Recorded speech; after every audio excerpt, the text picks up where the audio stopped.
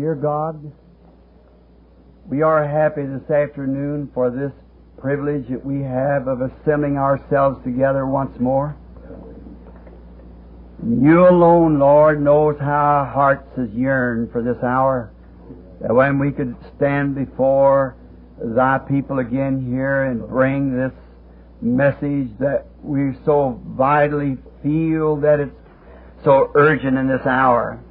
And Thou hast allotted us these few days now, and we pray, dear God, that Your hand of mercy will be upon us to guide us and direct us. And give us those things which we have need of, Lord, for our hearts yearn to know You better. We see the great harvest field white ripe. Know the grain is ready now for the great thrashing time. Dear God, we pray that You'll open back the shucks from around us. Let us lay in the presence of the Son now these next few days and ripen to the kingdom of God. Bless every song that'll be sang. Bless every prayer, answer every one that'll be prayed, Lord. Save all the lost. Call back to the house of the living God and to fellowship those who have wandered away. We pray, God, that You'll heal every sick person that comes under our roof. Grant it, Lord. May there not be a feeble person among us at the end of these meetings. Dear God, then for ourselves, we who claim in this hour to be the church, the called out, those around the world who has come from out of Babylon and to be partakers of this wonderful fellowship in this last day. We pray, God, that You'll bless our hearts in such a way. We're truly hungry, Lord, and emptied out from all the things of the world that we know of, Lord. We've laid aside every weight that's so easily beset us, and now let us run this race with patience that's set before us. Grant it, Father, and may we be fuller, stronger, better Christians at the end of this service than we were when we entered. May God get all the glory, for we asked it in Jesus' name. Amen. I think this is a grand privilege tonight that I've waited on for some time. The other day I was telling my wife, I said, I get so nervous waiting to get to the tabernacle. I have other friends, of course, to do around the world, but there's something other about this tabernacle here. I was tucked out of this dust around here when God gave me life here on earth, and I guess if He tarries, I'll be buried here somewhere. When He comes, He'll find me here somewhere. But it looks like there's something when I go to thinking about Jeffersonville. The other day I got so lonesome, I said to my wife, I said, I'm homesick, and I don't know what I'm homesick about, unless it's those people praying for me. Amen. I said, well, only thing I know to do is go back and have a few days of meeting, see if we can't find something from the Lord. Maybe He wants us to know something. And the great, vital subject that we got before us now is marriage and divorce. And if there is a question, there's got to be an answer. There can't be a question unless there's an answer. No matter what it is, there's got to be an answer. If the Lord willing, I want to try to speak on that Sunday morning. And then tomorrow night, I think we're to be up here at the, what is that school called? Parkview Auditorium. What, sir? Parkview Junior High. Parkview Junior High. How many knows where it's at? Well, I guess they'll have signs out, won't they, Brother Neville? It's just above here, about 3/4 of a mile, and there'll be a sign. You turn back off the road. It's a nice elevated building. It's got places where you can lay your arm out and take notes of what you want to write and things. And I'm sure you'll enjoy it a little more than you will be kind of crumped up in the meetings here in the tabernacle. There'll be plenty of room, plenty of parking room. Now, I think they have a little regulation we had to promise to abide by. That was not to come on the ground until about 6:30. 5:30, not to be there before 5:30. And what time? Doors open at 6:30. I believe it'd be a good idea for us to get there at 6:30. Now, you've got another auditorium here in town that seats 6,000. If we be real good on this one, they might let us have the other one sometime for a big meeting. Maybe sometime this summer when I get back from overseas. And so I think we can seat up to, how many can we seat up there? You can seat about 4,000. 4,000. So you see, we'll have plenty of room. There'll be no rush. And so come up at 6:30. And then everybody can come in at the right time. Everybody gather. And I'm sure you have a good seat and it's elevated like this and a place here where you can write and take notes down and so forth. And that'll begin, if the Lord willing. I think now tonight, just being Wednesday night prayer meeting, we got places just about filled up, so I think maybe we better start tomorrow night. We rent it just in hopes that maybe if we would be enough to have an overflow here, we could go up there. But I believe it'd be best to go on up, don't you think so, Brother Neil? To go on up tomorrow night. And how many think that'd be a good idea? And then you can have plenty of a room. It's already rented. Paid for by some brethren here in the church. It just costs us $50 a night, which is very, very, wish I had that everywhere. Could seat that many for $50 a night. A brand new building, fine stage. But of course, we will take up offerings, I suppose, and we don't want them man to pay for that themselves. We'll pay them back. But when we get our expenses and things, well then, of course, we stop taking offerings. We don't. If there's any strangers with us, we've made that a policy to never beg, bum, push people for money. We pass a collection plate, which is that's a religious act. I've tried it many times, not even to pass the collection plate at all, but it don't work. See, because giving is a part of our religion. It's a part of our duty. No matter if it's just a dime or whatever it is, or a penny, it's also, remember Jesus seen a widow passing by one day where the rich man was putting in much of their treasure in the treasury. This widow passed by, maybe a couple little hungry children walking by her side, and gave everything she had 3 pennies. And Jesus said, who paid the most? Now, if I'd been standing there, I'd said, don't do that, sister. Look, we got plenty of money. But he never stopped her. He knew he had something greater for her down the road. So, see, after all, she had a home in glory that she was going to. And he never stopped her. He let her put her 3 pennies in because it was just, she wanted to do it, and she had to want to do it with children and a widow and only 3 pennies to live on. She had to want to do that. So, you see, when people want to give, you've got to give them the opportunity to do so. But I think of these standing and people saying, who'll give $50, who'll give $20, I think that's detrimental to your intelligence. I think if the people realizes that it takes money to run a meeting, and I never would let them do it. The managers, I said, whenever you have to do that, then it's time for me to return back to the tabernacle. So we won't have to do that. But I do think that we have to pass the offering plate in order to make it a complete religious service. And so they probably will pass the little offering plate each night, say something like, well, we're take up the offering now, and they'll pass the offering plate, and that'll be the end of it. And each night, if the Lord willing, I think the Lord has laid upon my heart a very definite message for the church.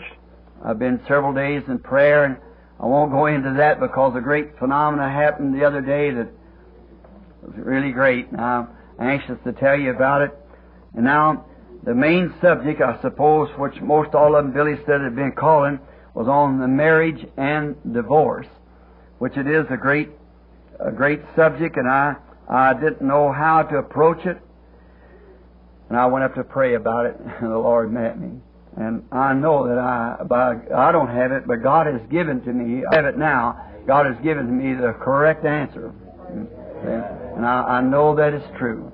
And so, I don't know just exactly yet. Maybe Sunday I might ask our sisters just to omit the meeting themselves, but I don't know. It'll be dependent on if the married women wants to come with their husbands. There's some real vital things has to be told the truth about, and so we want to absolutely lay it out of thus saith the Lord, and then you know just what is truth then. And I'm trusting Him to do that.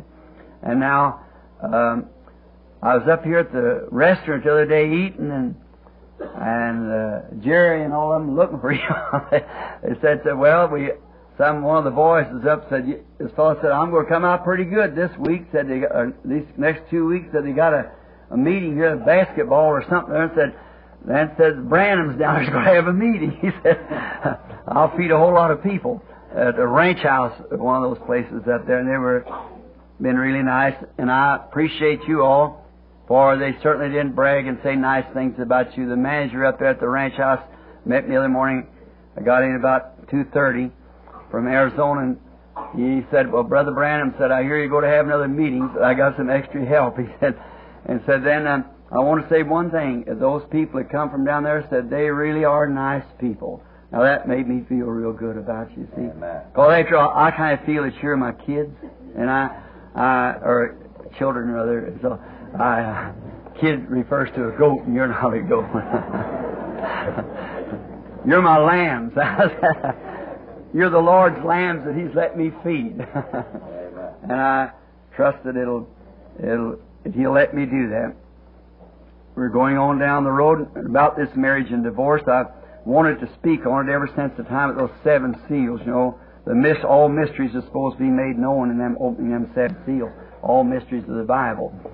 And I'm thinking, now getting kind of old, I think I thought I'd better at least put it on tape where there's something that happened to me, then the church might wonder what he had on his mind, what would he say. And all those subjects that seems to be so hard, I think by the Lord's help I'm going to try to bring them to you. And then if something happens, if I happen to go before he comes, you'll have it on record then. I think we got some new books out. I see Sister Vale. I don't know where a doctor is here or not. Is he here, Sister Vale? He's probably in a meeting. I don't see him. But, oh yes, way in the bank. And Brother Vale has wrote a book. And it's, I believe it said today 2, Brother Vale. Is that right? You have 2 here now? 2 books. Now, I don't know, the way I understand that each person gets a copy, so that's the way I understand. I may be wrong in that. And then the 7 church ages has been finished. Is that right, Brother Vale? And on print now, and I know you'll want to get them because they answer a lot of questions that's been in your heart. And then after that, we're going to try to get the 7 seals open, in the book so that each one can read and form if they want to, can understand and study it. I think when it's wrote out, first we took it right off of the tape the way it was written or spoken. You can preach a sermon is one thing and then write a book is another. See, like I'd happen to touch on a subject, like I'd say to you, you'd understand. I'd say, now, the serpent seed. See? Well, now, the reader of that book, if you took that off and wonder, what is the serpent seed? See? And they wouldn't know that happened to go in such a place like Princeton or somewhere, and they'd think we were unintelligent people. So I got Brother Vale to kind of help me with this and keep the line of the same thought and give it grammar. And I'm sure my grammar, it would be a mystery to him, sure enough. So Brother Vale is really good on that. So he's and then in that, I think our precious brother must have picked up a little extra inspiration somehow. And he said he was going to write a couple of books of his own off of them, and so he wrote one called, I believe, A 20th Century Prophet, and another Laodicea Church, I believe, or something like that. And Billy told me this night that I believe several thousand of them arrived today. Somebody brought them from Texas, and so they'll be here and they'll announce it. I think whatever they are, I think they're sponsored. I'm not sure. And if they are, they'll be given away to you, see, free. And we hope you enjoy it. And if you do, shake Brother Vale's hand back there and tell him how much you appreciate it. I've never read it myself. If I'd read them, I might change my mind about that. So I'll try to read them this week while I got a chance, if I can. Now, being Wednesday night, our meeting officially begins tomorrow night.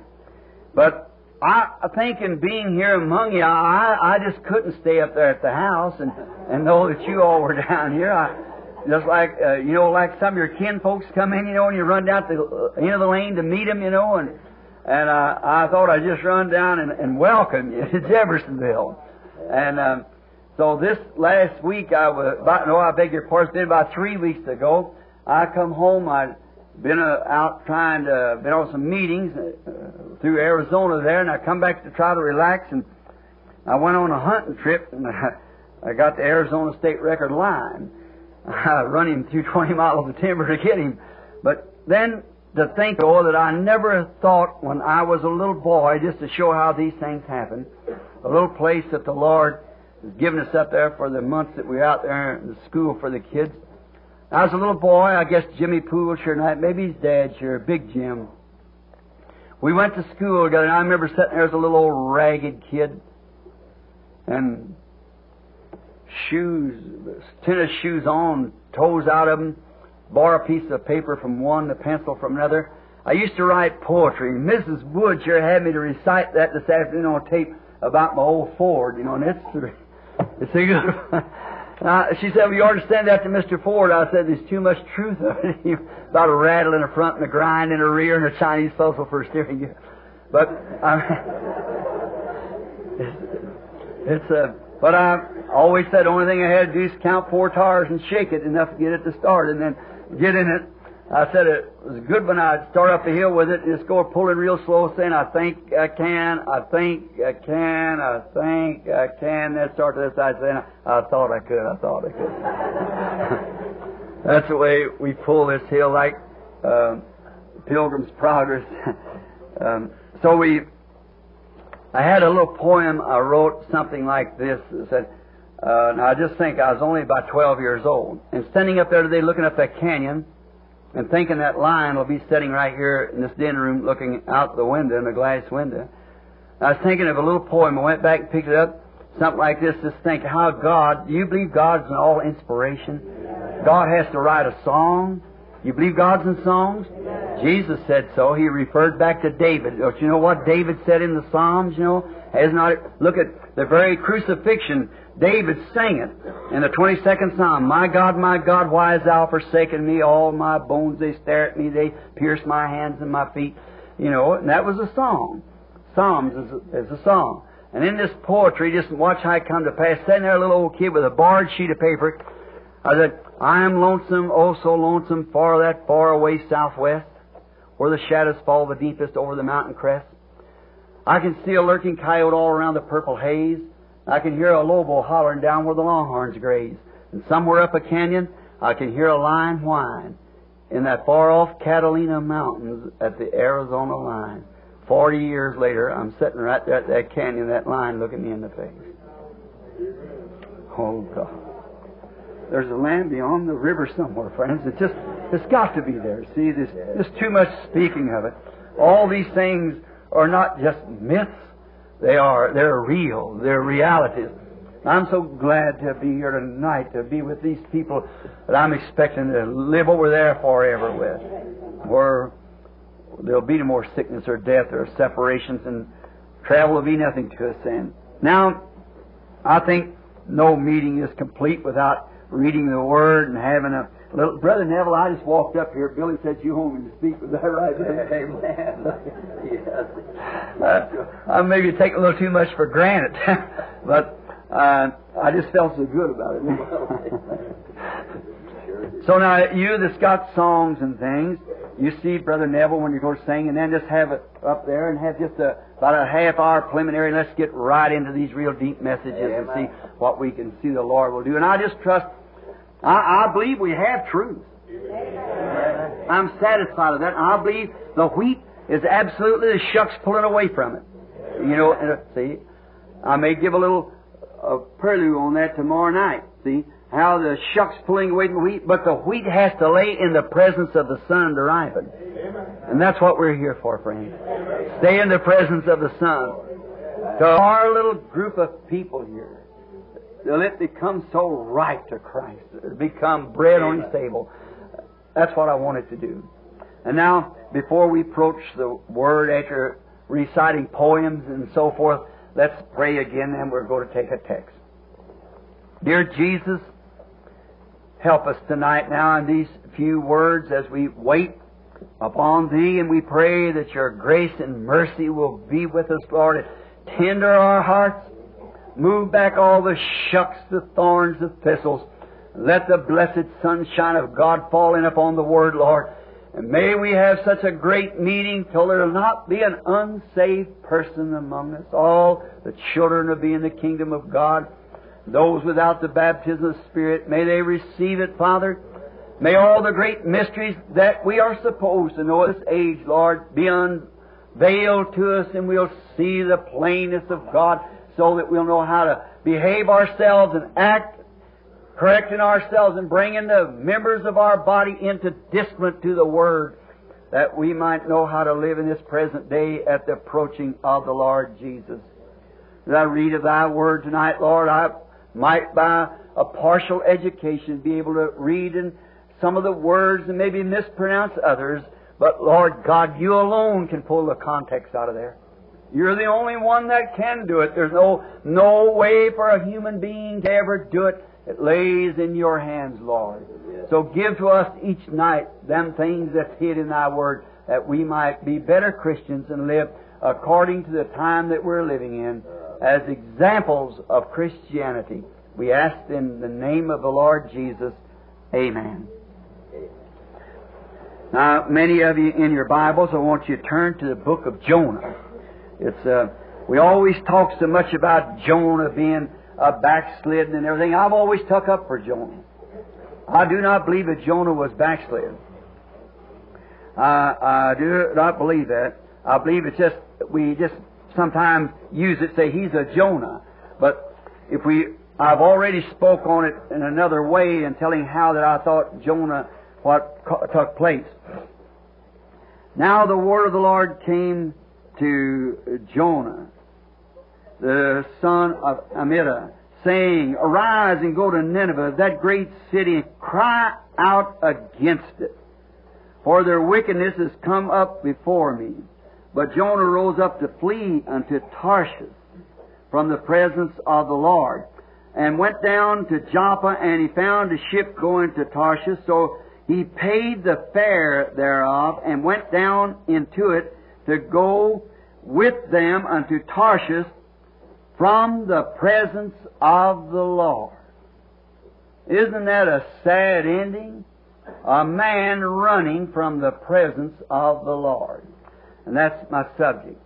Now, first, we want to think of this. Jonah was the reason, the principal reason that I believe that he did this great thing here was because Jonah was a Jew. And he was asked to go to a Gentile city to cry out against it, thinking that he would not be received, because the Gentiles would think, what's this Jew got to do with us?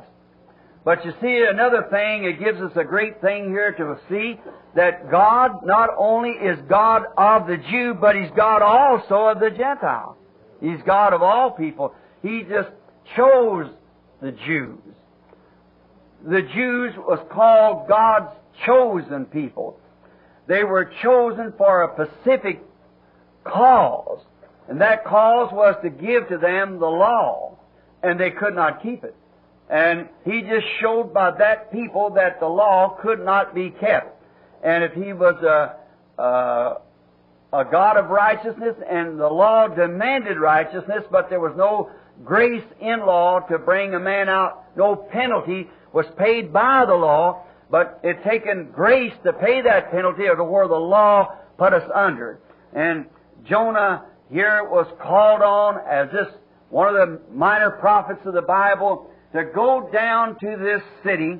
And here we find an example of all of us. Every one of us, we always are running from something. We run from trouble. We run from responsibilities. We're all prone to do that. We're more prone to run than we are to stand and face it out. See, we find ourselves running. Sometimes we find ourselves prone to run from work. We don't want to work. Some people just think they can make their living without working.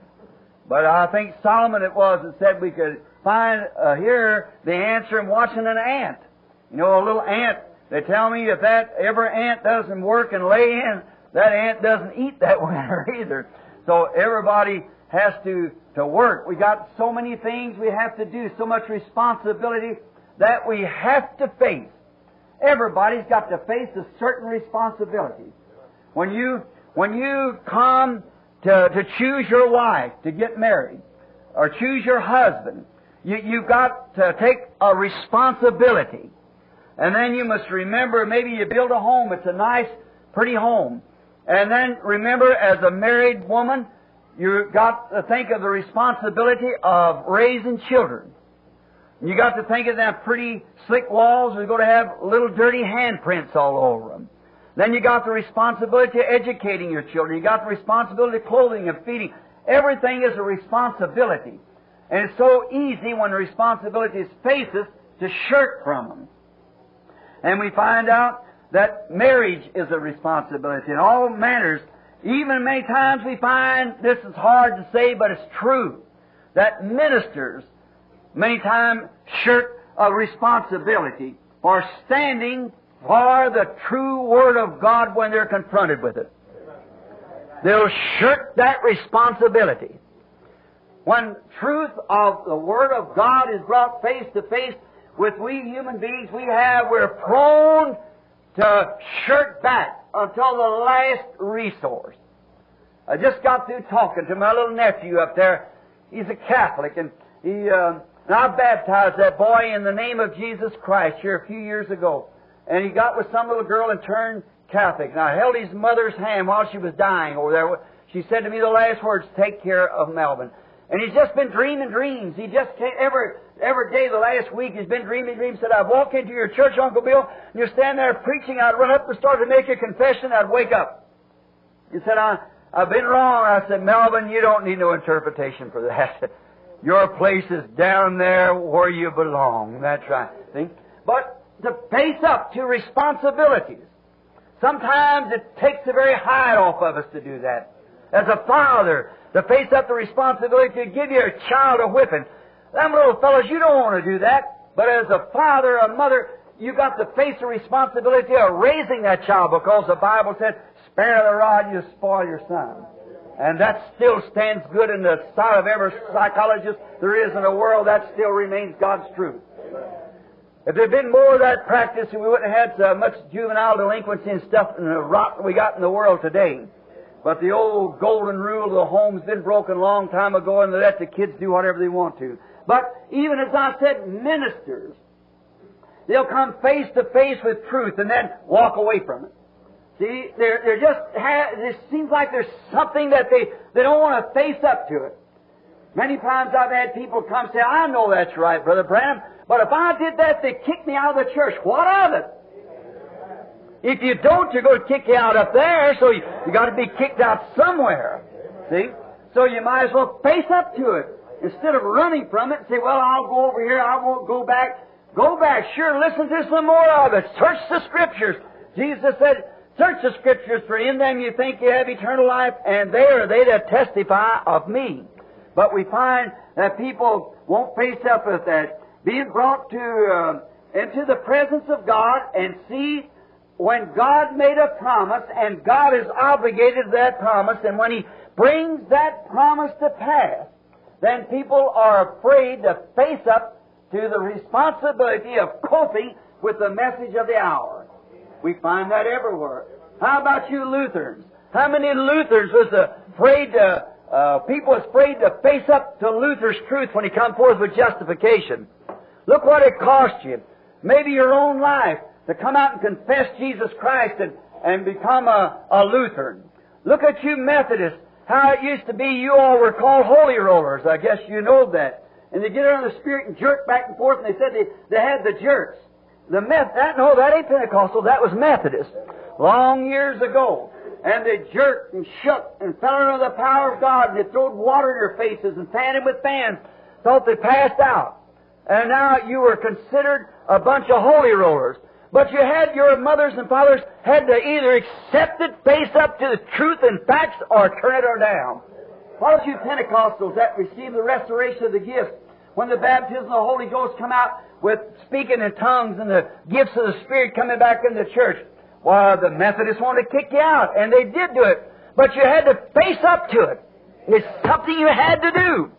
What about the issue when it come out about the baptism in the name of Jesus Christ, and you saw it was the truth? You have to face up to it or do something about it.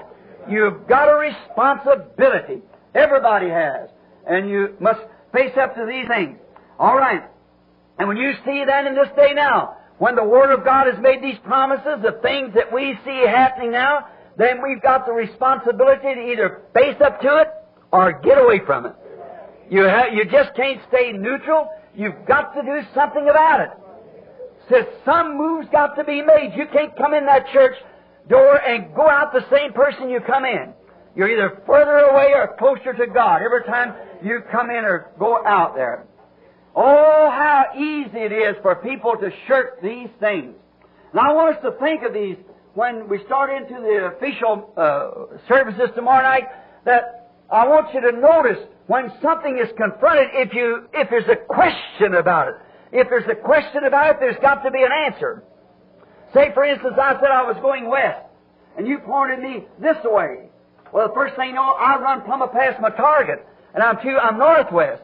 Well, while somebody points me down this way and I go that way, I'll pass my target again and went southwest. Well, as long as there's a question which way is west, there's got to be a direct answer somewhere. And when these questions confront us about the Bible truth, there's got to be the right answer somewhere. That's right. It's got to be there. And when we see something presented, I think instead of just running away and say, oh, nonsense, I couldn't believe a thing like that. I couldn't believe that. Why don't you take the Bible and sit down and face up to it? Study it. You're here in the meeting now, just look it over. Check it out yourself with the Word. Check the Word by the Word. That's the only way to make it tell the truth, and it must tell the truth from Genesis to Revelation. Christ is the revelation of the whole Bible. In Christ, all the fulfilling of all the prophecies of the Bible is met unconditionally in Christ Jesus, because He was God manifested in the flesh. Now, when we find these things, when we're confronted and come into a meeting and see the power of God moving and doing things and doing supernatural works and see it performed and look in the Bible and see that it's promised for this hour, then when we see those things, then we are confronted with the responsibility to either accept it, as for ourselves. Now, many people sympathize. Many people say it's right. But that don't make it, that ain't the thing that you're responsible for. As I said, what if I was a young man and looking for a wife to be married, and here stood a girl that met every qualification that I thought it took to make a woman? Why, morally, she was a queen, and lovely, and a fine personality, a real Christian, everything that I could think of to make me a good wife. No matter how much I say she's perfect, she's exactly right. She isn't mine till I accept her and the responsibility of her being my wife. That's the same thing the message is. You might say it's right, or this, that, or and say, I sympathize with it, I believe it's the truth. But you've got to accept it, and it's got to become a part of you, and you a part of it. Then it's yours. When you marry this certain woman that you have chosen, you are one then. And that's where you are with Christ. When you see Him manifested and made real, then you are part of Him and He's part of you. And together you're part of the message. Oh, how many denominational ships have we got going down to Tarshish for the Jonahs of these days? 900 of them something. A ship that takes the easy route. You don't want to face up to it. Jonah didn't want to face up the thing of going to the Gentiles. He didn't want to take that cruel message over there. Within 40 days, you'll perish if you don't repent. He hated to do that, and he thought, them Gentiles was hard to tell what they'll do to me. But he had to face up to it.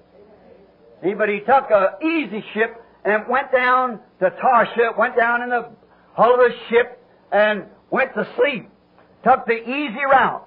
It's an easy way. It's a popular way with the people. It's easy to take the way where everybody can pat you on the back and say you're a good fella and this is so-and-so and certain, and the world look upon you. It's easy to go the popular way.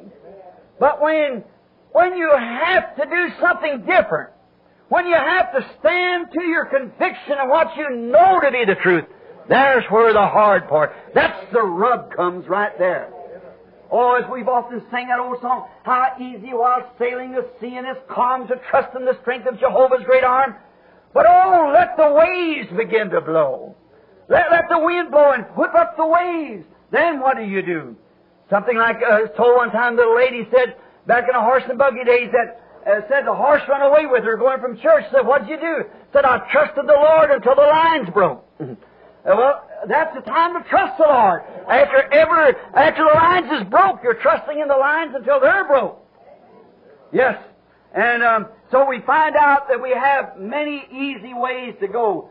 Ships going down to Tarshish, where it's easy.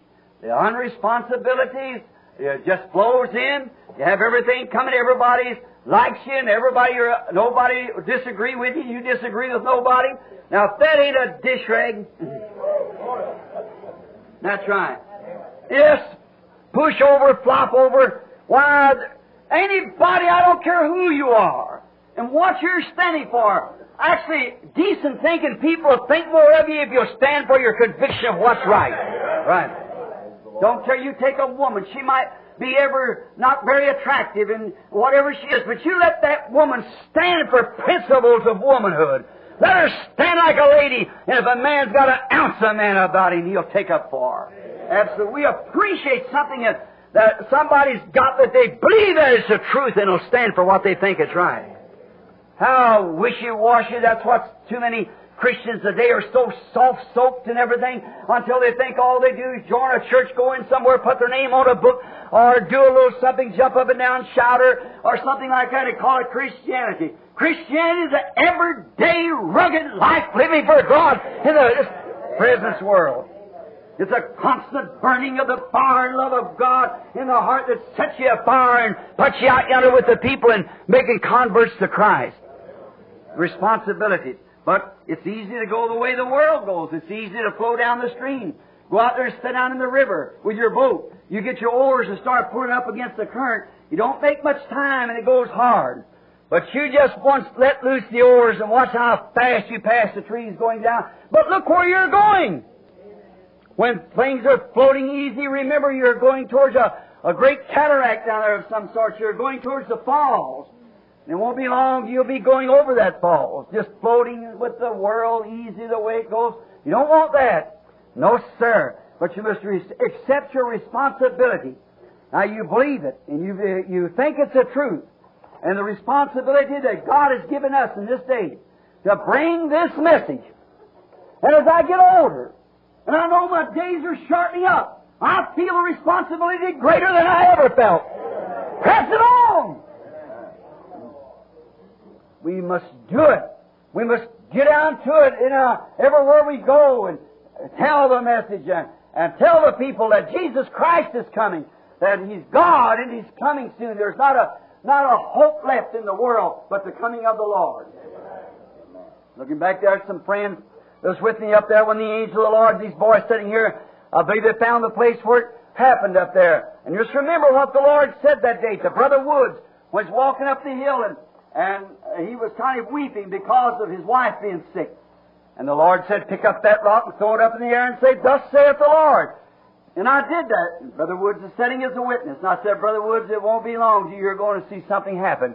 And the next day, when we were standing there, all of us together and a bunch of the men standing right here tonight, a young preacher was there. And he was, I noticed, I just met him the night before. He was in our camp. He'd come up to be with us. And he said to me, Brother Branham, do you ever see visions out like this? I said, yes, sir. But I come out here to get away from it to kind of rest a little bit. He said, well, I said, of course he shows me things out here. And I said, just over the hill here where the 7 angels appeared down in there. He said, yeah, I understand. He said, I was one of the sponsors on your meeting over in California. I said, well, I'm certainly glad to know that. And while I was standing there, just then I looked around and I seen a kind of a heavy-set doctor looking into his eyes. And I heard him say, you're going to lose that eye. Because there's allergy in there, and I've doctored it for 2 years, and you're going to lose that eye. And I said, the reason you asked me that, because your doctor told you the other day he's going to lose that eye. And he said, that's right. And he looked around like that. I seen his mother take off one of her stockings and hold her foot out with little tumors hanging down between her toes, up and down her leg, and said, if you see Brother Branham, tell him to pray for this. And I said, your mother stuck her foot out like that and said, she's got little tumors all over her toes and like that, and said, have Brother Branham pray. He said, Brother Branham, that's the truth. I looked back. When I did, I seen him standing there looking at me like that with his eyes just as bright. I met him this fall. He had better eyes than anybody in the camp. The Lord had healed him and made him well. While I was standing there, the Lord said, showed me what was going to happen. Judgment's fixing to strike the West Coast. And He said, get over there beside that fireplace. And I had a shovel in my hand.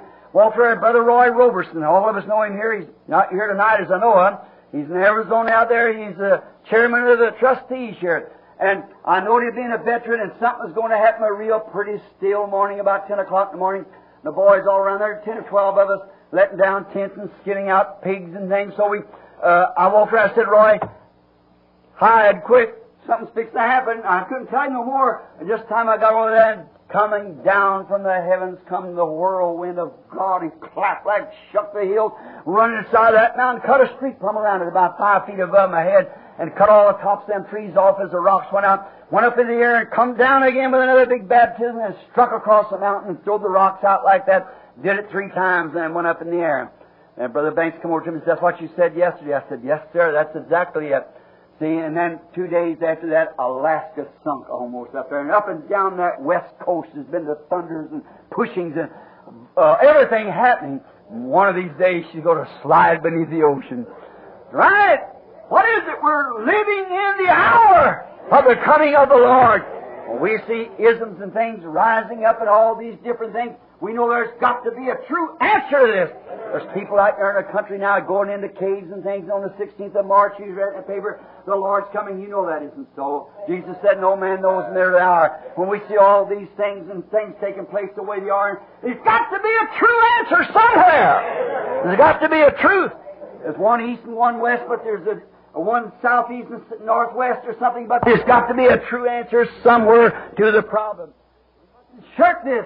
We must tell the people that we're living in the hours of the coming of the Son of God. We want to watch God be on the move all the time, ready to give a man a correct answer.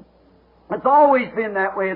It's been man as shirked and went away from God ever since Adam in the Garden of Eden.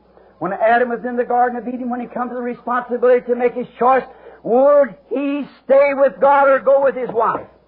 He had to make that. The responsibility was up to him. He either had to take what his wife said or what God said. And when he chose to go the way of his wife, and when he did that, then he lost his original condition and brought the whole world subject to death. When he had to take the responsibility of accepting a new life that his wife had found which was contrary. Oh, God, think of it! God only gave him about 8 or 10 words to keep. But that tree thou shalt not eat. That's all they had to keep, and even with such words, they broke it. Then Adam had to face up, will I do as my wife has said do, or shall I do what God said do? And he walked out with his eyes open. He had to take the responsibility, throw the whole human race unto death. Then there come that other Adam, which was Christ. Never one like him. Somebody say he wasn't God. His uniqueness proves he was God. And never was a creature lived like him. He lived in a world to himself. He was born outside of the rim of the natural sense. Hallelujah! He was the Creator himself made flesh. Who could ever stand where he stood? Who could ever talk like him? Who could ever say the things that he said? Who could ever do the things that he done? His uniqueness proved he was God. There wasn't a prophet or nothing else could do what he did. Who could call the dead back from the grave, and who could stop the skies and do anything he wanted to do. He was God. Who could ever stand in his place? What could he be but that perfect, immortal God? Made flesh and dwelt among us. Nothing ever compared with him. He lived in a world to himself. No man ever spake like him. When he just opened his mouth, there was something about it that was different from anybody else. Somebody said he was just an ordinary man. I defy that. He was God. That's what he was. For no man ever spoke like him. No man could speak like him. Because he was the living Word itself made flesh. The manifestation of the fullness of God. I will admit them prophets had their message. They had them then, they had them now. But that was the fullness of the Godhead bodily manifested there. He was the unique one. And he was the one that had to face the issue with all of his great powers that he had that He could absolutely have been the King of the world, He will be, and He, to His saints, He is now. Amen. If He stood there, what man would be poor, didn't have a place to lay his head, that even no more fish swallowed a coin? Who, what man could take that big jugs of water and turn them into wine and not have a place to lay his head? He had to face up to the responsibilities that had been given into his hands. What man that could raise a man out of the grave after he'd been dead 4 days and rotten? Could he not have saved himself? Sure he could. But if he did, he had not saved us. He had to face up to the responsibilities. And because of his obedience to the Word, or Adam's disobedience, and he took the shortcut, the way down to Tarshish, but Jesus took the way to Nineveh, to the Gentiles, to get himself a bride. I'm glad that he did it tonight. And we are to face up to the facts that we belong to Him and take the world away. Amen. Every man had to face up to that. It's got a responsibility before God.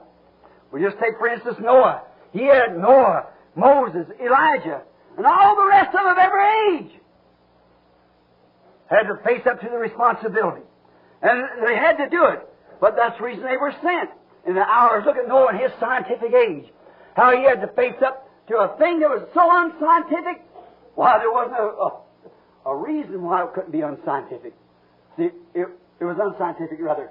Why, they said it's going to rain out of the skies. They never had rain to drop out of the heavens. Well, now he had to face up to it. God said it was going to rain. And then faith without works is dead. If you say, I believe it, don't make no act. Just like the message. If you say, I believe it, don't make an act, what good does it do? See? Noah went to work with his hammer and built an ark to confirm what he was talking about. That's what we have to do too. We have to go to work and prove our faith by our works. Our works proves our faith. Moses had to do it. And Elijah had to do it. Every prophet in his age had to stand up and face these responsibilities.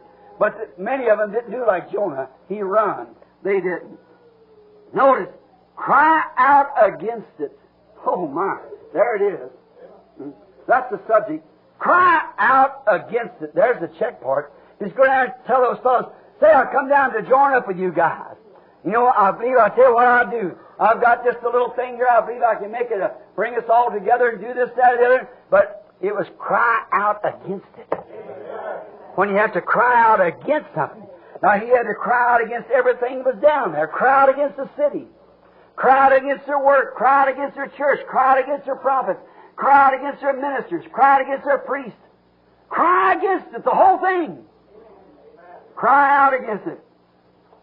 Noah cried out against his age. Sure he did. Against the churches of his age. Moses most certainly did cry out against his age. The people, the priests, and so forth. He cried all the way through the wilderness. In every junction he cried, continually crying to the people. Elijah was very unpopular in his day because he cried out against that age. Certainly was. John the Baptist was very unpopular in his age. He cried out against his age. He said to the king, the potentate of the land, he had him marry his brother's wife. He had to preach on marriage and divorce one morning. So he cried out against it. He said it's not lawful for you to have her. It costed him his head to be cut off later. But he cried out and he stood to his post of duty. He never took a ship to Tarshish and said, well, I'll agree with you, Harry. It's all right as long as you think she's a nice woman. She's making you a nice wife. Go ahead on mercy. Them dish rags. See? Just every little thing. Well, it's nothing but to clean dirty plates with. But notice, John wasn't that way. He faced right up to it. He said it's not lawful for you to have her. Yes, sir. And he stood out against it. They never run. John didn't. They stood and faced the fact. Moses tried to run one time like Jonah, but God brought him back.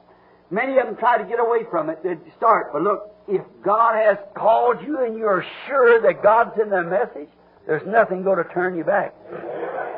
It didn't turn Jonah. No, sir. Amos of old cried out, said, the lion has roared. Who can but fear? And God has spake. Who can but prophesy? Amen. Who can but prophesy? When you see God speaks and says a certain thing will happen, and there it is. A lion roars, everybody's scared. Yes, sir. If you ever heard one roar in the jungle, You hear these meowing around these cages out here, them tame lions, but you ought to hear a real wild one roar one time. Little rocks will fall off the hill 500 yards away. I don't see where all that belch comes out of them lungs, and he throws his head down, throws that fur up. I never heard anything like a cannon going off when he belches out that big roar in his lungs. Who couldn't be scared? To say if you're ever killed by a lion, it's painless. He scares you to death before he gets to you.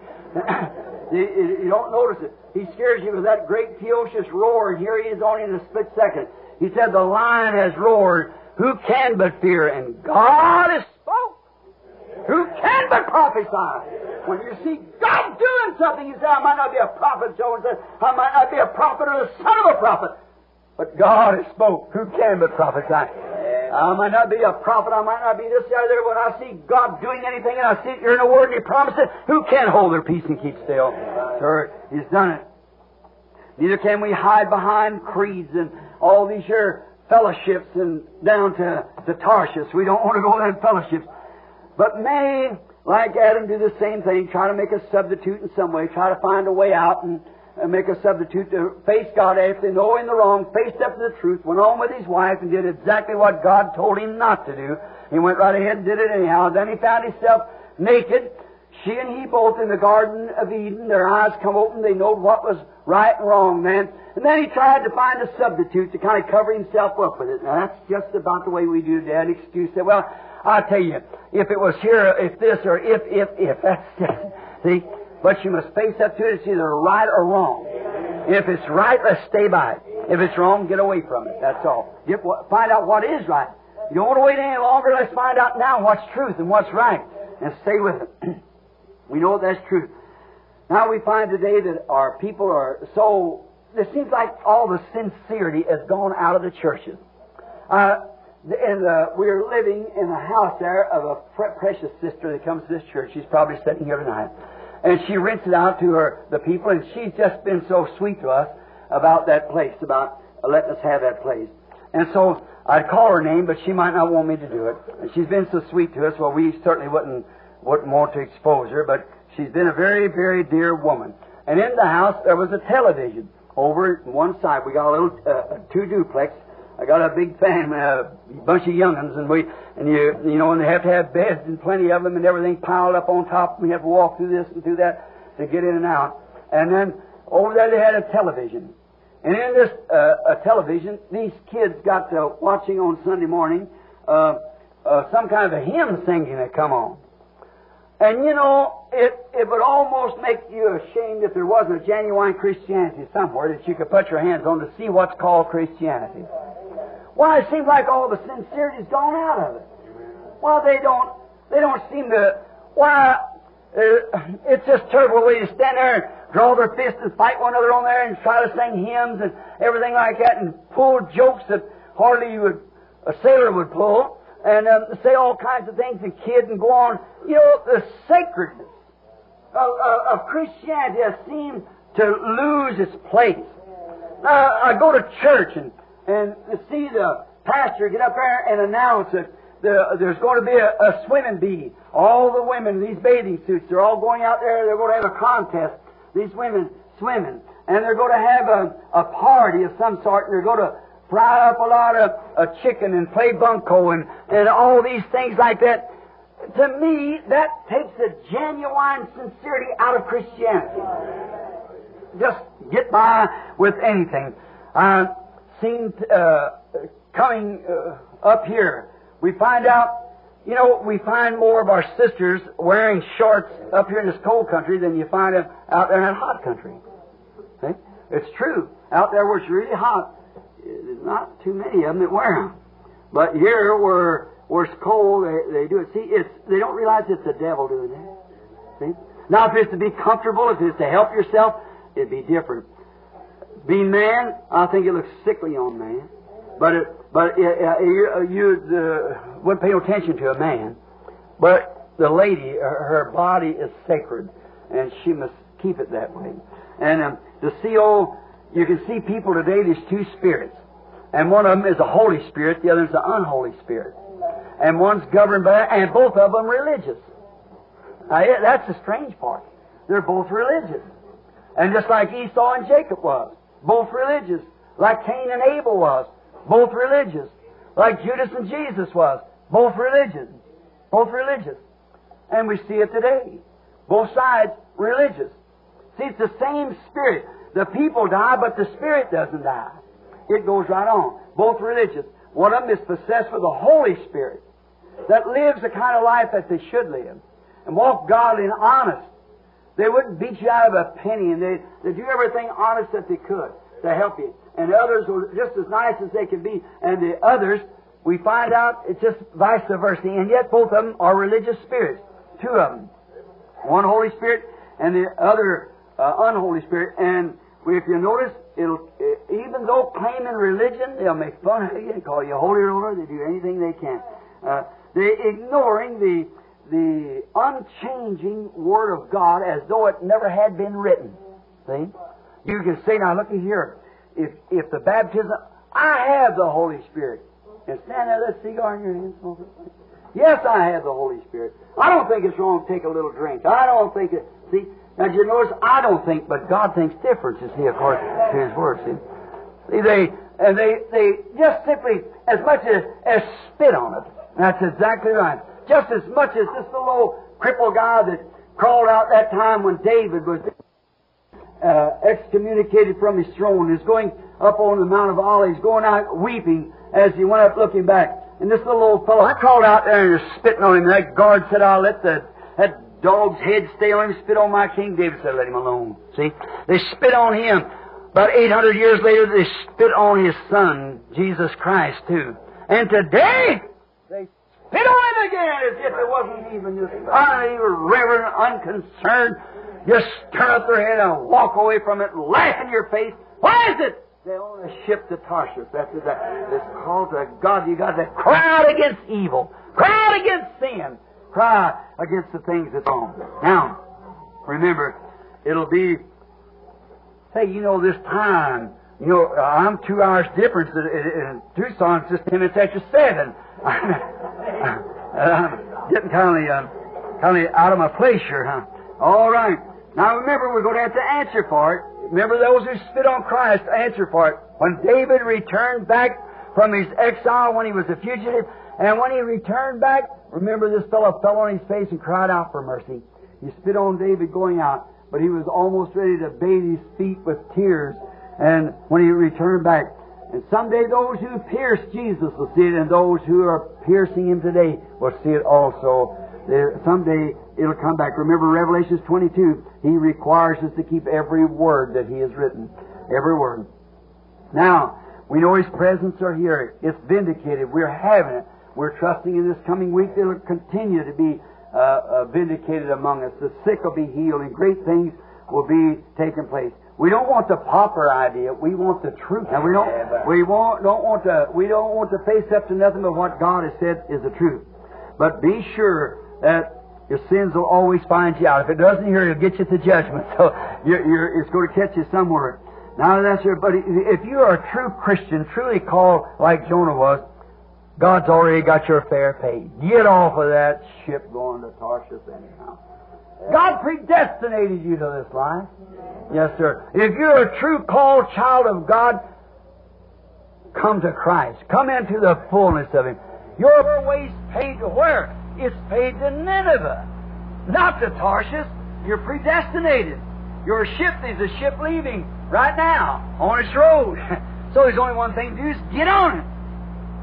And if you was like God, you'll never have no peace. Like my little nephew a while ago, about 10 years now, he's went from pillar to post. Someone he goes to this church, this Catholic church down here, and take this one he goes. What some holy father taught over here, and some other over here, and some over here. What does it all amount to? See? Now he's still hungering and thirsting. I said, your place is at the altar down there, son. See?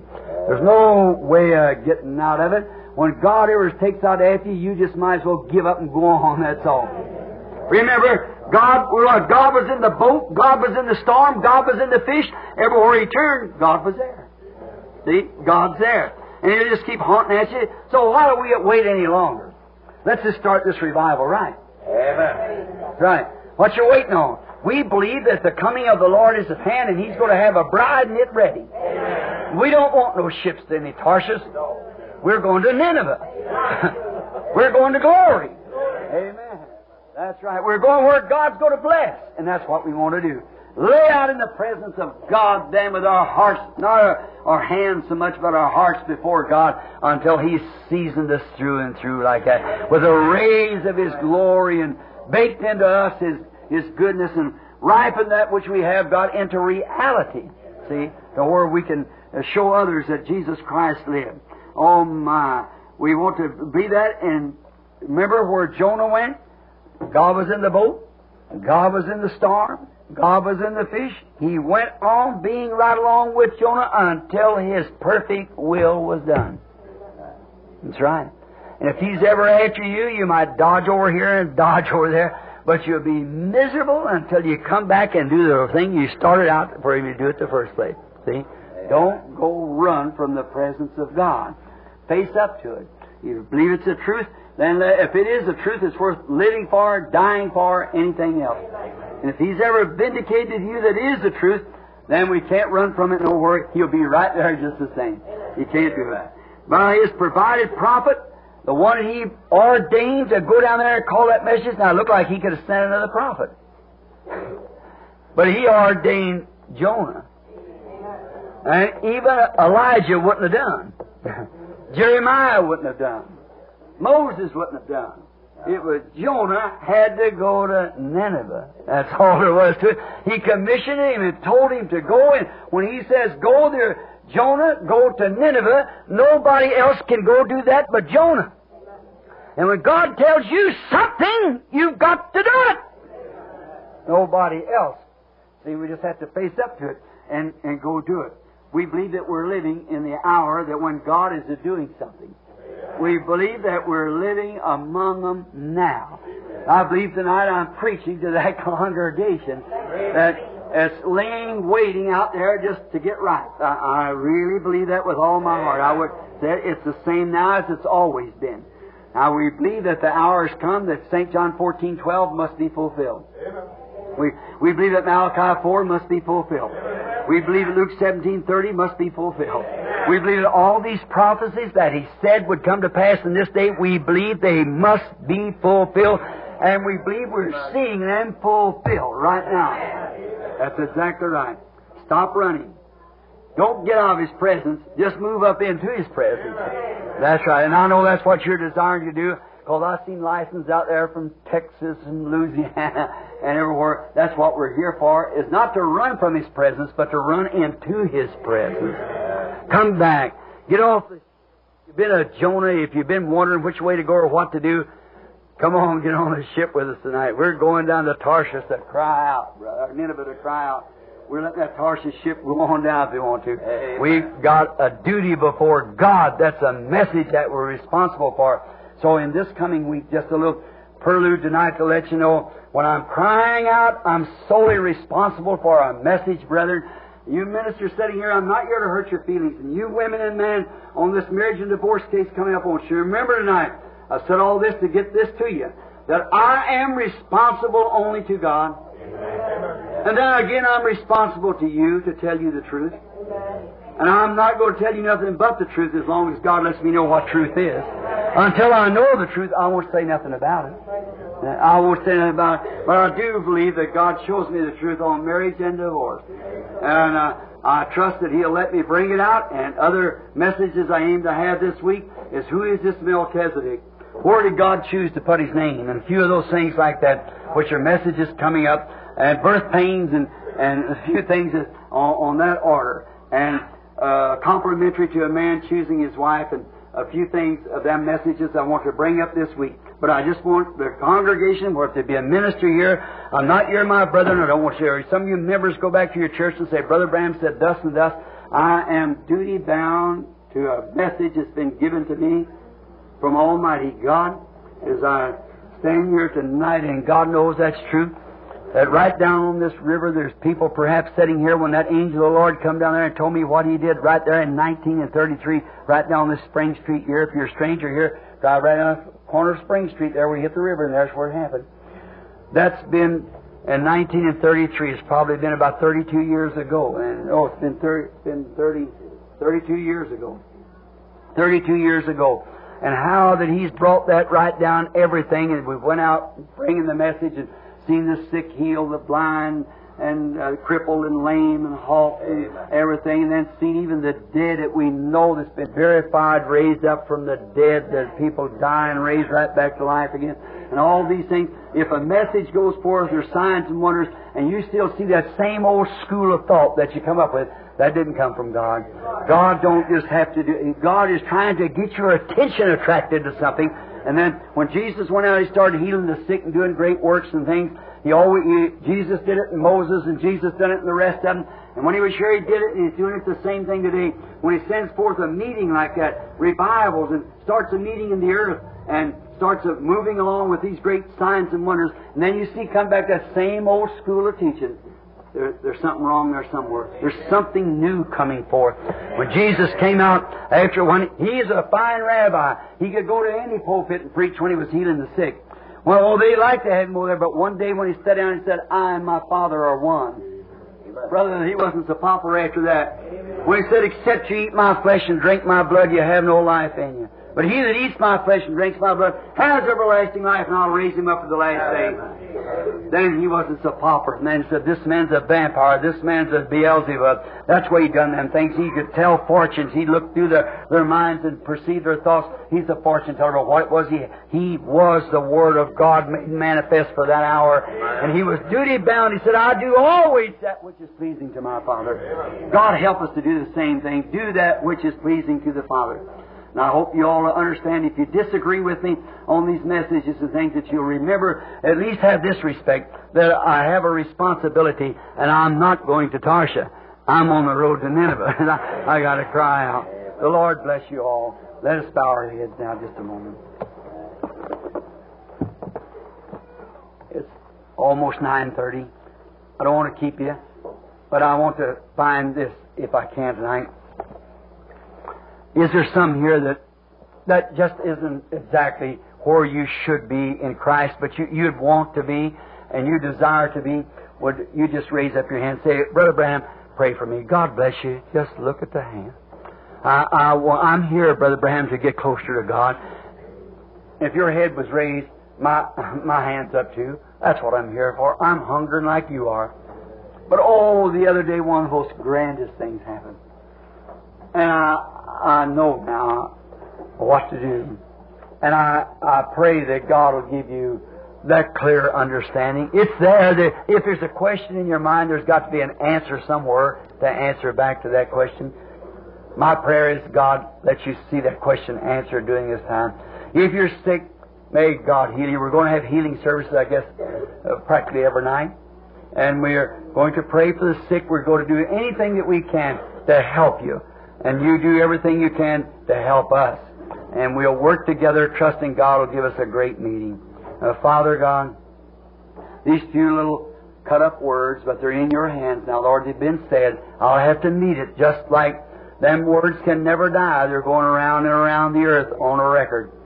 And someday I'll have to face it right back again. I realize this, Lord. And I say it with deepness of sincerity. I pray, dear God, tonight for each one of these, your children. And oh God, I trust before the week is over, they'll understand that the question that's so great in their mind tonight will be settled. Grant it, Lord. There's some here who doesn't know you, Father, as Savior yet, or maybe has never been filled with the Holy Spirit. May this be that night. Lord, I cannot fill nobody with the Holy Ghost. Neither can I save anybody. I can only tell them what you said. Blessed are they that do hunger and thirst for righteousness, for they shall be filled. Now I pray, God, that you'll create such a hunger in their hearts. Many, Lord, they've got to be hungry. How would they drive these hundreds of miles through ice and everything and over rainy mountains and across deserts to come to a little old place sitting here on the corner? Then I think again, you said, where the carcass is, the eagles will be gathered. Feed us, Lord, upon thy divine manna. Give to our souls that what we really need. We're thirsting for you, Father. We're in your hands now. And let the great Holy Spirit that come down on the mountain the other day up there, I pray that He'll saturate every heart in here with His goodness and mercy, with understanding. We realize, Father, That's what we need, is to understand. For if we do not know what we're doing, then how do we know how to do it? But we must have understanding. As Daniel said, he had understanding by the prophet Jeremiah's writing. And Father, we have understanding by the Holy Spirit's writing, as He will reveal it to us in this hour. Give to us, Lord, the desires that we have for Thee. Tenderly we ask this, Father, for Your glory, in the name of Jesus Christ. Now with our heads bowed, as our sister is carding that, He will give me grace and glory and go with me all the way. I want you just to silently pray now and ask the Heavenly Father that He will grant to you tonight that what you have. Brother dear, sister dear, He's just as close to your arm as to you. You believe me in it, and other things, believe me in this. He's here to give you whatever you have need of. Oh, for the last few weeks I've been so hungry, so thirsty, so homesick to see you. That's the reason I said, Billy, let's go home. He said, what do you want to go back there, that cold country again for, Bill? You always get a sore throat and everything. You always come out and head cold and you're hoarse and you can't hardly talk. I said, well, I don't know. I said to her, I see my friend Charlie Cox sitting back there. I said, I'm just anxious to hear Charlie say that squirrel climb that tree over there. I just get so hungry to hear it.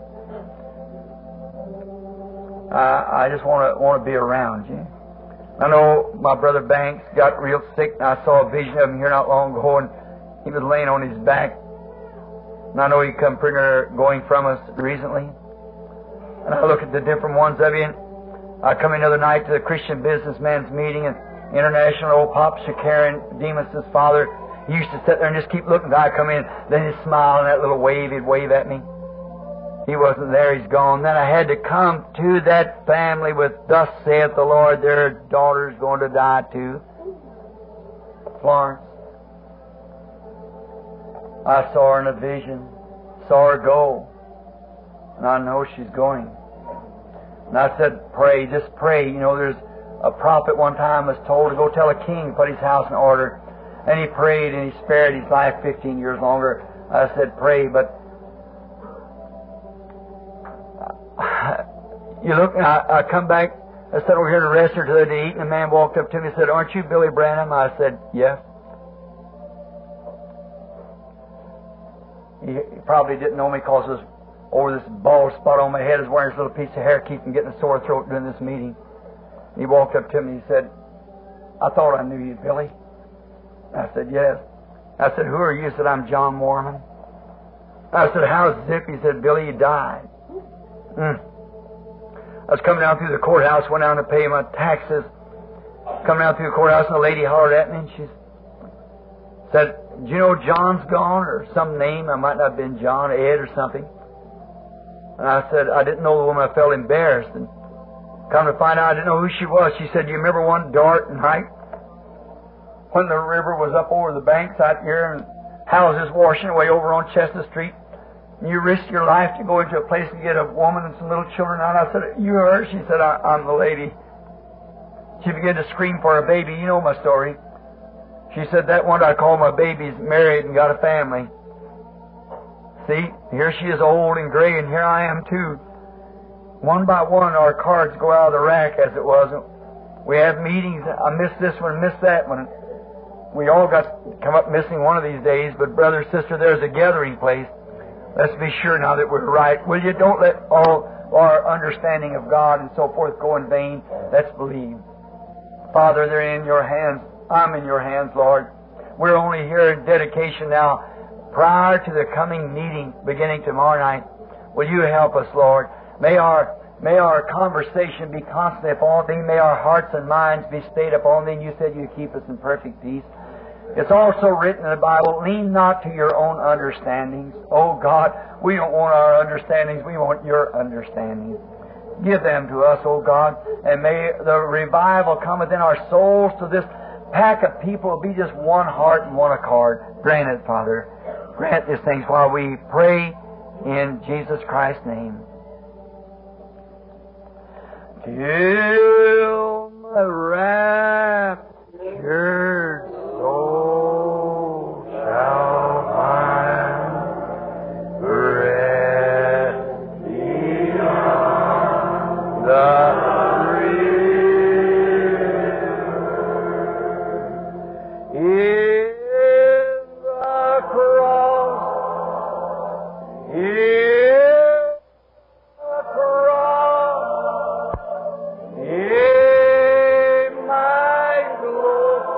raise your hands.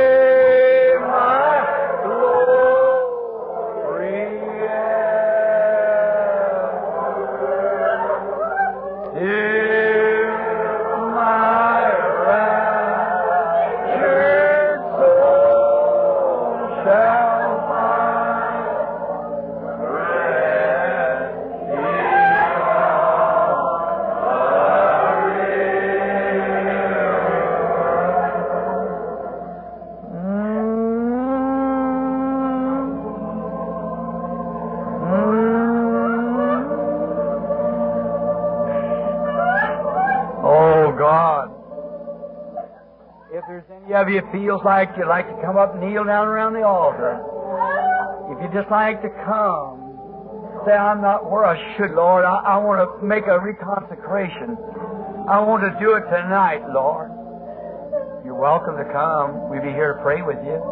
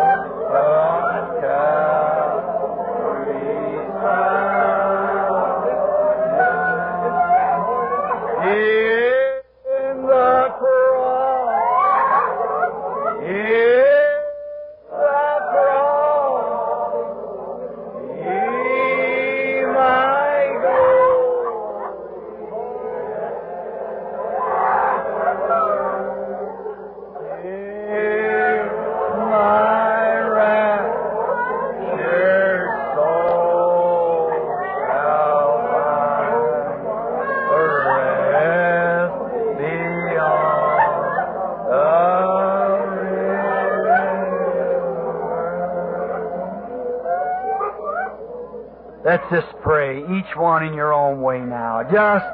Just forget time.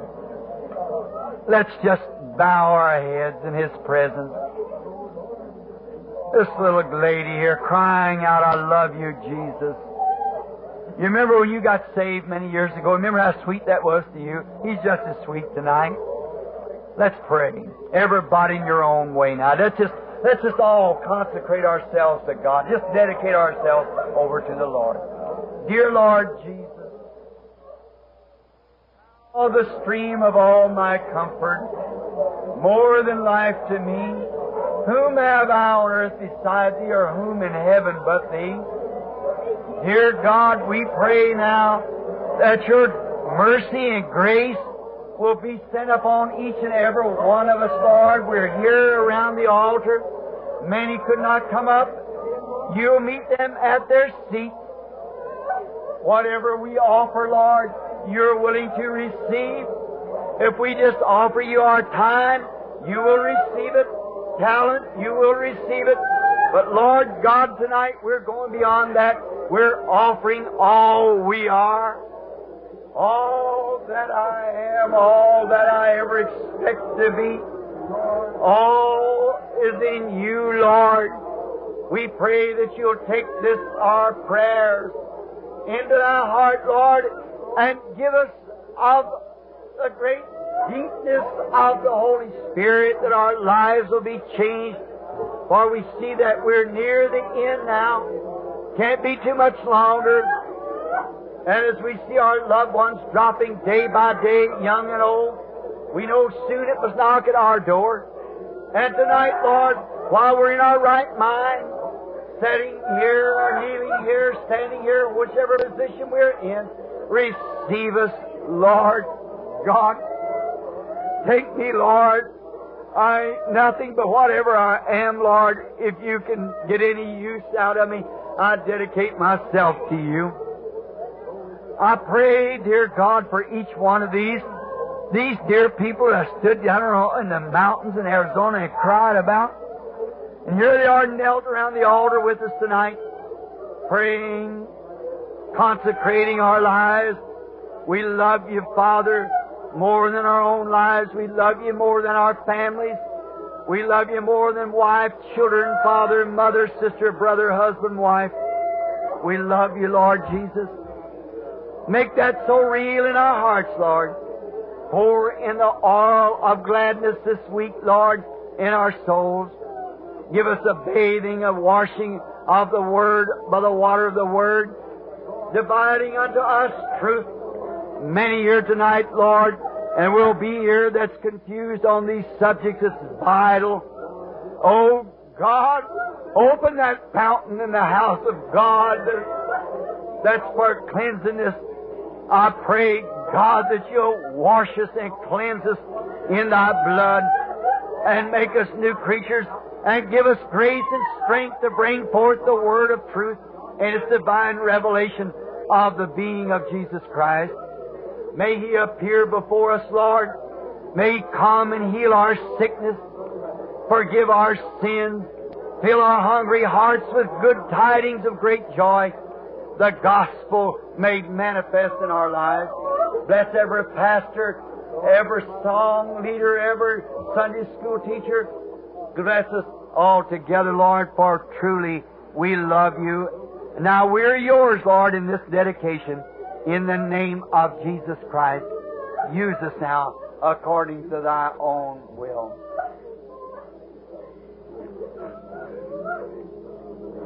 My faith looks up to Thee, Thou Lamb of Calvary.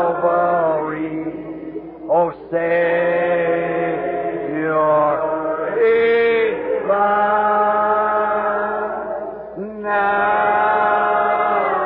give me one, I pray, take all my sin away. Oh, let me from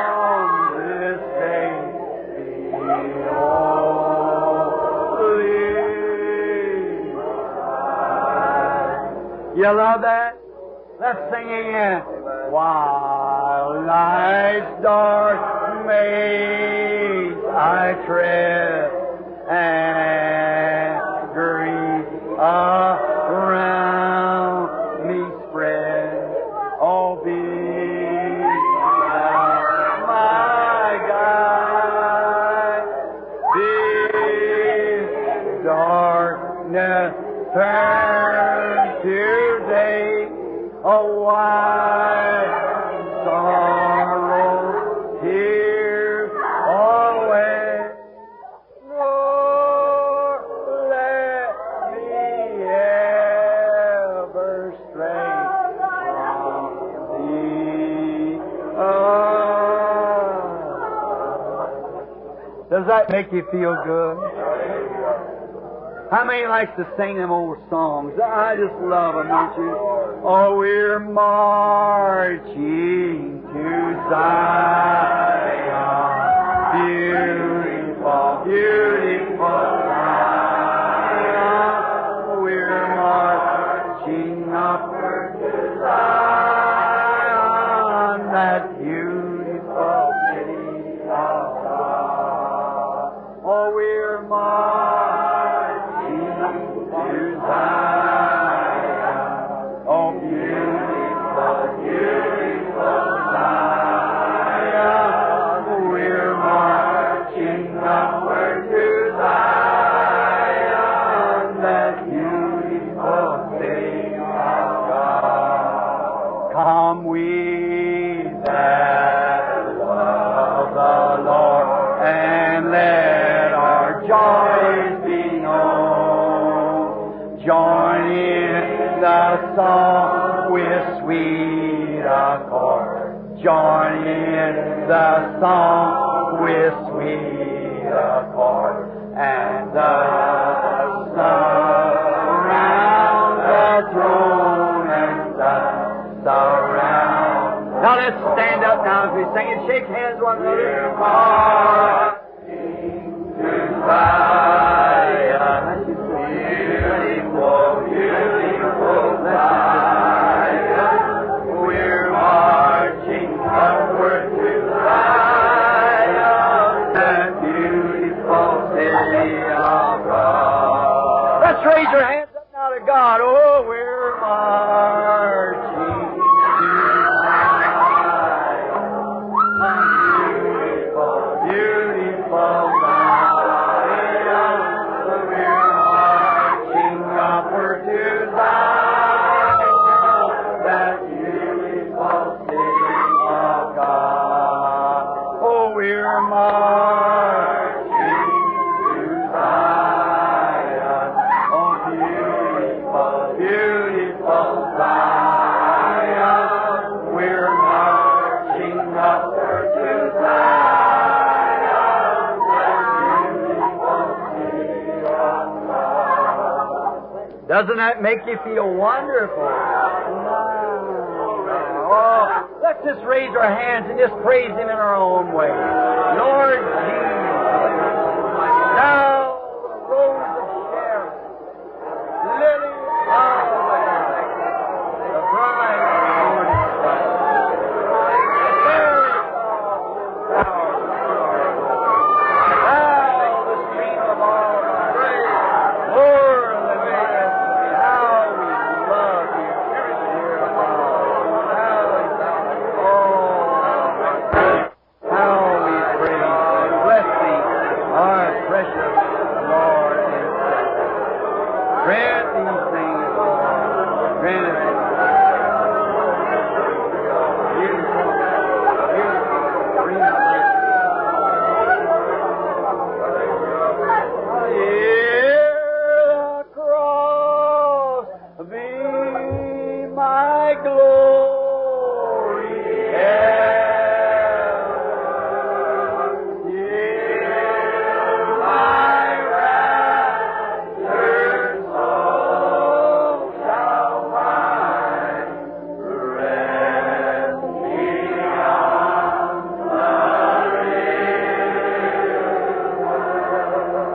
somehow or another, I just feel we're going, something laying right ahead for us. I should remember, I believe I'm prophesying. Great joy. Many saddened hearts will be made, great mysteries will be made clear, and people who are sad will be turned into joy. Hear the cry, hear the cry, hear my glory, hear my raptured soul shall find rest beyond the